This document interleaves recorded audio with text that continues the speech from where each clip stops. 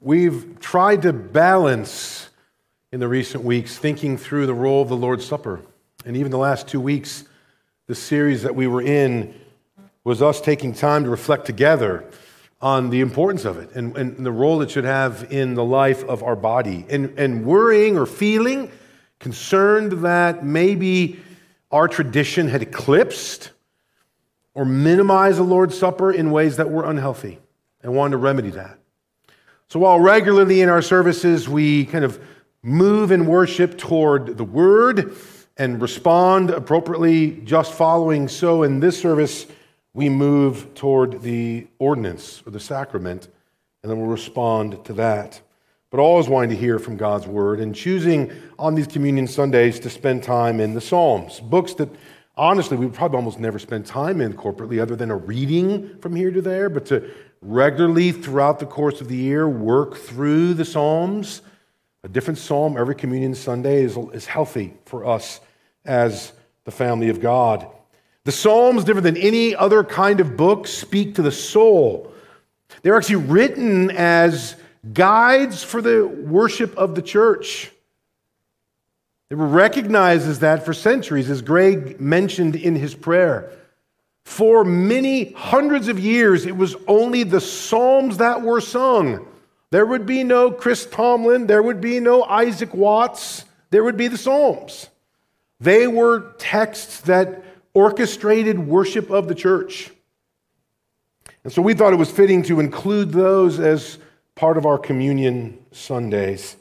The beauty of the Psalms is that they not only point to what Christ would do, but they describe the Christian life and the kingdom of God and invite us to participate in God's goodness and His grace. They speak not just to the mind, but to the heart. And they form disciples of Jesus to be true worshipers of the King. And we start today with the first psalm. If you have your Bibles or even in the notes, I had the text there for you. Let me read that text for us together this morning. Blessed is the man who walks not in the counsel of the wicked, nor stands in the way of sinners, nor sits in the seat of scoffers, but his delight is in the law of the Lord, and on his law he meditates day and night. He is like a tree planted by streams of water that yields its fruit in its season, and its leaf does not wither. In all that he does, he prospers. The wicked are not so, but are like chaff that the wind drives away. Therefore, the wicked will not stand in the judgment, nor sinners in the congregation of the righteous. For the Lord knows the way of the righteous, but the way of the wicked will perish. Let's pray in response to God's word. Father, help us to hear what Psalm 1 ministers to us today. And help us to be those that seek the blessed life, the blessed life that you offer us in Christ. We pray this in His name. Amen. What does #blessed mean? What does it mean to be blessed? If you were to go to Hobby Lobby this afternoon, you may not want to do that on Mother's Day, but let's just say you did. Maybe you forgot your Mother's Day gift for your mother and you're going there anyway. But I bet you could find within a few minutes about 40 or 50 items that say blessed. Banners for living room walls, picture frames for your wedding photos of your children or grandchildren, mugs, cups, plates. Blessed. I wonder if that takes on a unique sense in our culture. Blessed can fit in America a bit differently than maybe it means in the biblical sense. Probably in our cultural context, it's blessing as a gift of circumstance. Blessed to have this family, blessed to have these children, blessed to have these grandchildren, blessed to have this home, blessed to have health. But again, notice it's a bit circumstantial. That's at least the way we think about it, or maybe not think about it, but probably in our culture, if you were to go up to somebody on the street and say, what's it mean to be blessed? They'd probably talk about their circumstances that are positive. What does the Bible mean by blessed?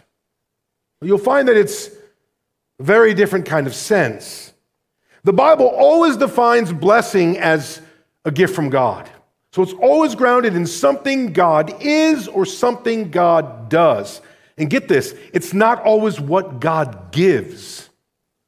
We have so kind of married an American dream with a Christian gospel that a lot of times we make God our divine butler and cosmic therapist. That is not the blessing that the Bible defines. In fact, in the Bible, you can be the most blessed of all and be in severe suffering and persecution. And none of that would deny you the blessing that belongs to God's children. So it's interesting when we turn to the Psalms, the church's manual for corporate worship, the very first word is #blessed. I had the hashtag. That's the first word of 150 Psalms that nurture us in the spiritual life. The very first word is blessed. Like by the end of the Psalms, which would take us years to work through, but we will have heard exactly from God what blessing looks like. But Psalm 1 wants to put us on the right path. It wants to give us a bit of a head start, a clue. What is the blessed life? What does #blessed mean to the Christian who listens to God? Well, it would involve three things in this text. The blessed person is the one who listens, lives, and loves the Word of God. That's right. God's Word is at the center of what it means to be the blessed person. First, we listen to the Word of God. The blessed person listened to the Word of God. Look at there in the middle or the end of verse 2. Regarding this law of the Lord, His Word, His message to us, His communication. The end of verse 2 says, and on His law, the blessed person meditates day and night. That's a merism, right? Day and night. Obviously, there is some time for sleep. The Bible isn't saying don't sleep. That's a hyperbole by way of exaggeration to say that the Word of God should be something that you want to saturate your life with. That your heart and mind are saturated with Scripture. That the spectacles you use, or the contacts you wear, the window through which you look at the world is God's Word. And that you'll take responsibility to know God's Word. Blessed is the person who meditates on God's Word all the time. Second is the blessed person is the one who lives the Word of God. Here, much of the text speaks. Verse 1, blessed is the man who walks not in the counsel of the wicked, or stands in the way of sinners, or sits in the seat of scoffers. They are not taking their counsel from a broken, fallen world. They are not listening to those who would deny God. They would not trust the word of a human over the word of God. They would not. God's word is the most sacred to them. God's word is their counselor, is their guide, is the light for their path. Look at verse 3. Look at the image of verse 3. Notice how the psalm wants to speak to your imagination, to your heart. The blessed person, one grounded in the Word of God, is like a tree planted by streams of water. Look at, again, flesh the image out. A tree planted, deep roots. And it has all the food source it needs, streams of water, more than it needs. Fully satisfied and healthy. This isn't some image of a tree somewhere on the desert of the West Coast struggling to have water. This is a tree surrounded by lakes and streams that have been filled with the rain of God.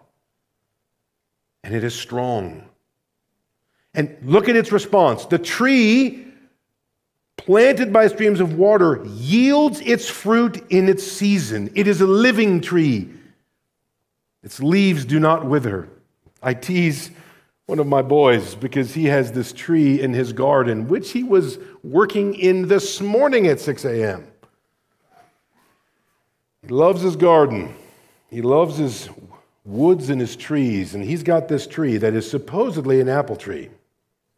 But I call it the so-called apple tree because I have yet to see an apple produced. And every time I say that, he laughs at me and gives me a hard time. I've seen carrots. I've seen flowers. I have yet to see an apple. It is the so-called apple tree in our yard.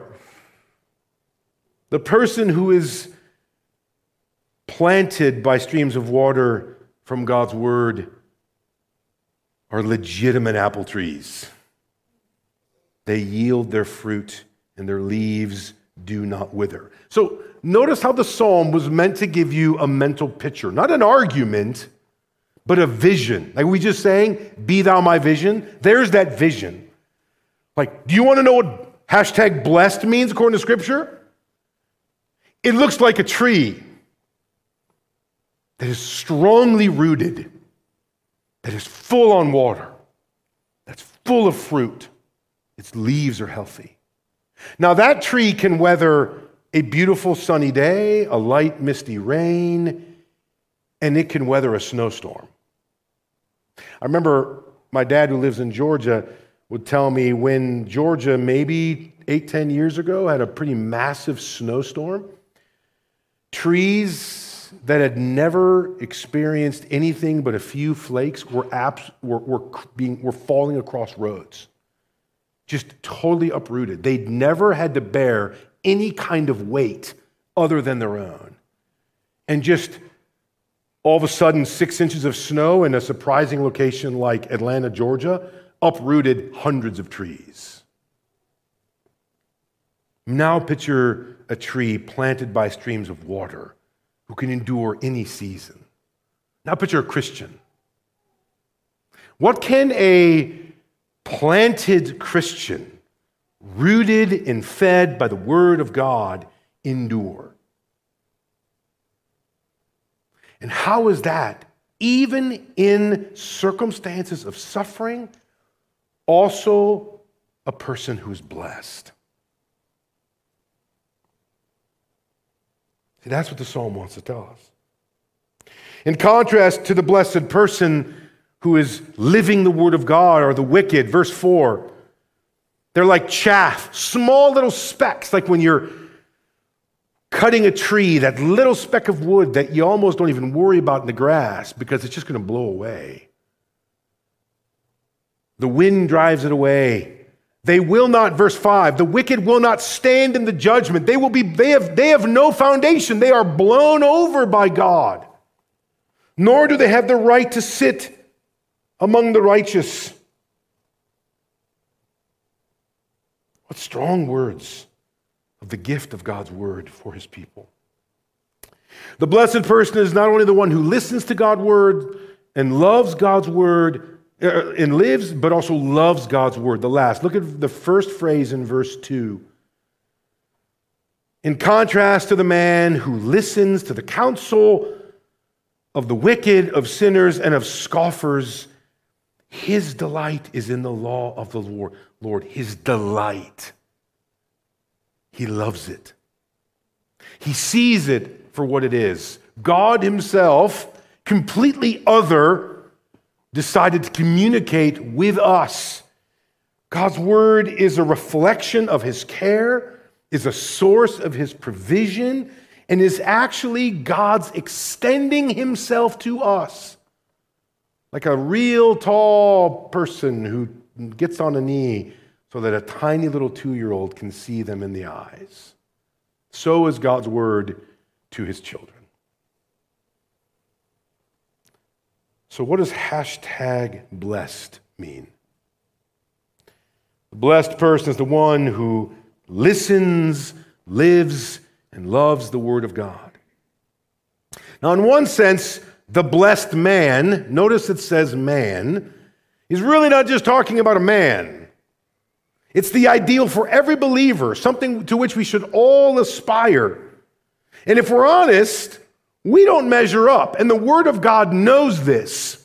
Like you and I struggle to delight in the law of the Lord, struggle to meditate on it day and night, struggle not to be influenced by the scoffers and the counsel of the wicked. Or even, to be honest, I think we can even struggle in taking seriously the Word of God in all these things, being devoted to it. God knew that. And I think even the word man helps us see that. To be fair, translators debate how to translate the word man. Should they say man? Well, in our day and age, it would be rightly noticed, even if the context is clear, it's talking to men and women. This isn't the Promise Keepers passage. Clearly, it's for all genders, and so some translations will translate it the blessed person. And that's not wrong. That's true to the text. Clearly, it's talking to my daughter as well as my sons, as all of God's word is. But I wonder if the text, in its singular masculine form, was also pointing to someone else. That there would be one man, not any men sitting here or any who have ever lived except for one, who truly lived the blessed life. Didn't need to be instructed like you and I do. He didn't need the Word of God because he was the Word of God. John 1. Maybe that word man rightly points to the one man who fulfills and lives out the way of righteousness to perfection, and his name is Jesus. So notice how in this way, in one sense, the psalm is talking to us, inviting us to live the blessed life that is rooted in the Word of God. In another sense, and at the same time, it is not talking to us, but about Jesus, who is the blessed man who makes our life blessed. In that sense, then, Psalm 1 is not only an ideal for every Christian who grounds their lives on God's Word, but it's also a description of our Savior. The blessed life, the blessed person, is the one who delights in the Word of God, both written and incarnate. This leads us toward the supper today. The psalm helps us realize what blessing really means, and the blessing on top of blessings is the gospel. It's the work of Jesus on our behalf. The blessed life is the person whose life is grounded in the work of Jesus Christ, the second Adam. So in one sense, we can end by saying, are you listening, living, and loving God's word? Do you want to be the blessed person that Psalm 1 invites you to do? Maybe applying that truth would be you plug in you or your kids to Growth Hour. Like you intensify your studying of God's Word in Scripture. You plug them into Awana, or you make sure they come to VBS in regard to your kids. Maybe you plug in or are more consistent with a small group because you know that dwelling on the Word of God in community is a significant part of being a disciple of Jesus. Or even in your own personal devotion, you focus on those things more. But we would be mistaken if we assumed that it was just about what we do in relationship to the Word and not just about the Word of God, Jesus. That today you need to realize that all God's blessings start and end with one man, Jesus Christ. And that helps us see the significance of the supper we're about to partake in. Father, help us this morning as we desire the blessed life, and how so easily we frame that with even the kind of things we'll celebrate today as families, good common grace things. But the greatest blessing of all, true, deep-rooted blessing, is not even our own biological families, or our physical health, or our financial abilities. It is Jesus. And a blessed life is a life that looks and lives and loves the world through the lens of Scripture. And help us, Father, to do that more faithfully, to be the kind of blessed people that you invite us to be. We pray this in Jesus' name. Amen.